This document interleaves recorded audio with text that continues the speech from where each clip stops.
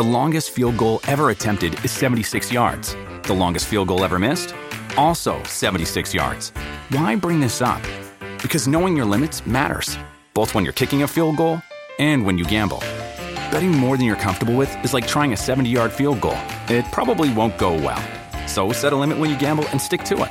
Want more helpful tips like this? Go to keepitfunohio.com for games, quizzes, and lots of ways to keep your gambling from getting out of hand. With Lucky Land Slots, you can get lucky just about anywhere. Dearly beloved, we are gathered here today to... Has anyone seen the bride and groom? Sorry, we're here. We were getting lucky in the limo and we lost track of time. No, Lucky Land Casino, with cash prizes that add up quicker than a guest registry. In that case, I pronounce you lucky. Play for free at LuckyLandSlots.com. Daily bonuses are waiting. No purchase necessary. Void where prohibited by law. 18+. Terms and conditions apply. See website for details. It is Ryan here, and I have a question for you. What do you do when you win? Like, are you a fist pumper, a woohooer, a hand clapper, a high fiver? I kind of like the high five, but if you want to hone in on those winning moves, check out Chumba Casino. At ChumbaCasino.com, choose from hundreds of social casino-style games for your chance to redeem serious cash prizes. There are new game releases weekly, plus free daily bonuses, so don't wait. Start having the most fun ever at ChumbaCasino.com. No purchase necessary. VGW. Void where prohibited by law. See terms and conditions. 18+.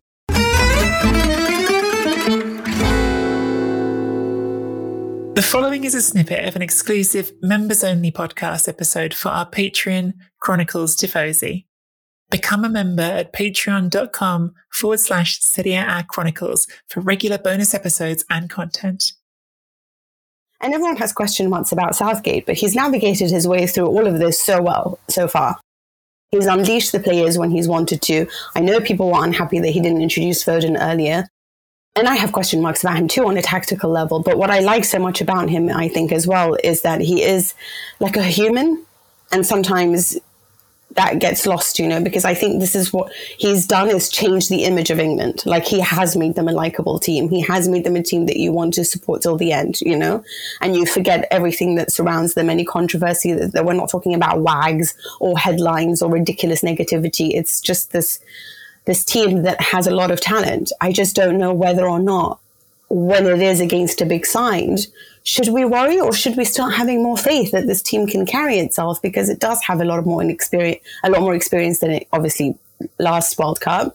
And now it's been a semi-final of the final of the Euros. Why don't we get excited about them?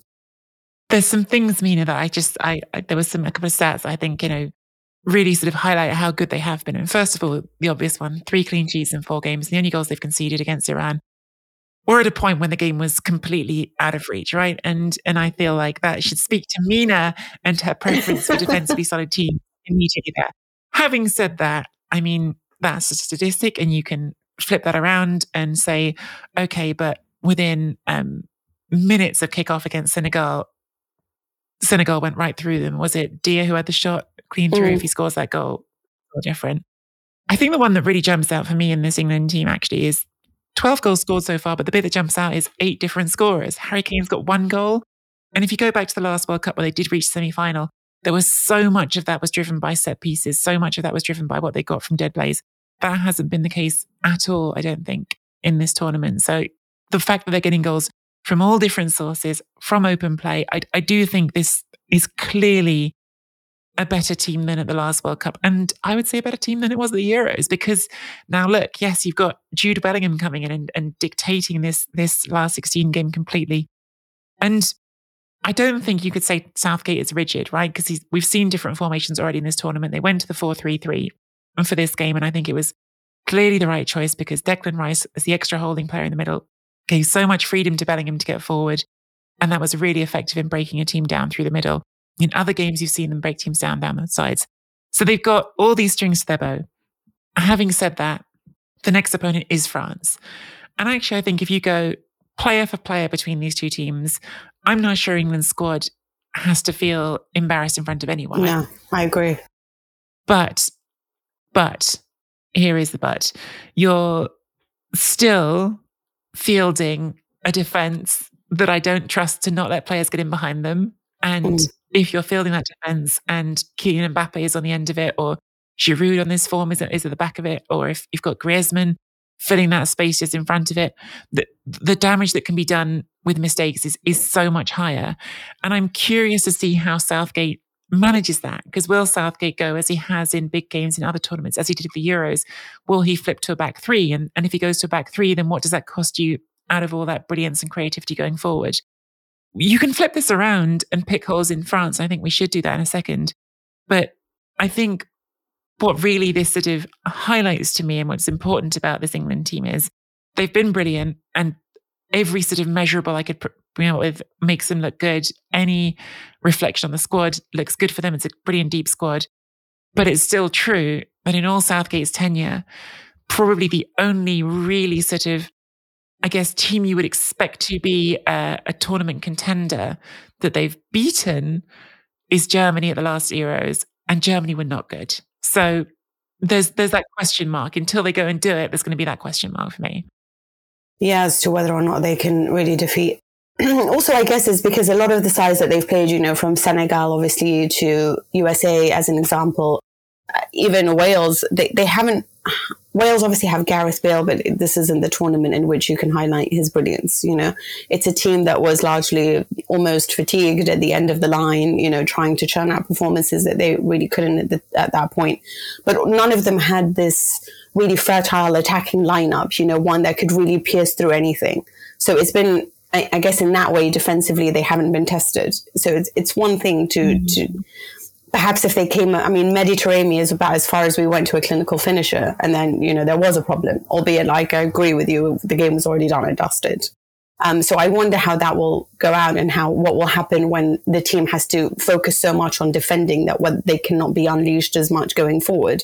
Because going forward is where I think England excels. It's when they are off the leash, when they do have the confidence, when they do want to really push forward is when they're really fun to watch.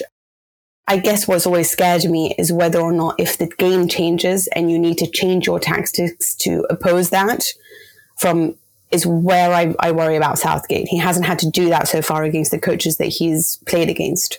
But Didier Deschamps is somebody where it's going to be interesting. And I simply marvel at Kylian Mbappe. I just think this guy is everything. He's just everything. France is interesting to me because obviously, like you said, there are obviously weaknesses in every team. And I know that, it's so interesting. Become a member at patreon.com/Serie A Chronicles for regular bonus episodes and content. Sports Social Podcast Network. Hello, it is Ryan, and I was on a flight the other day playing one of my favorite social spin slot games on ChumbaCasino.com. I looked over at the person sitting next to me, and you know what they were doing? They were also playing Chumba Casino. Coincidence? I think not. Everybody's loving having fun with it. Chumba Casino is home to hundreds of casino-style games that you can play for free anytime, anywhere, even at 30,000 feet. So sign up now at ChumbaCasino.com to claim your free welcome bonus. That's ChumbaCasino.com and live the Chumba life. No purchase necessary. VGW. Void where prohibited by law. See terms and conditions. 18+.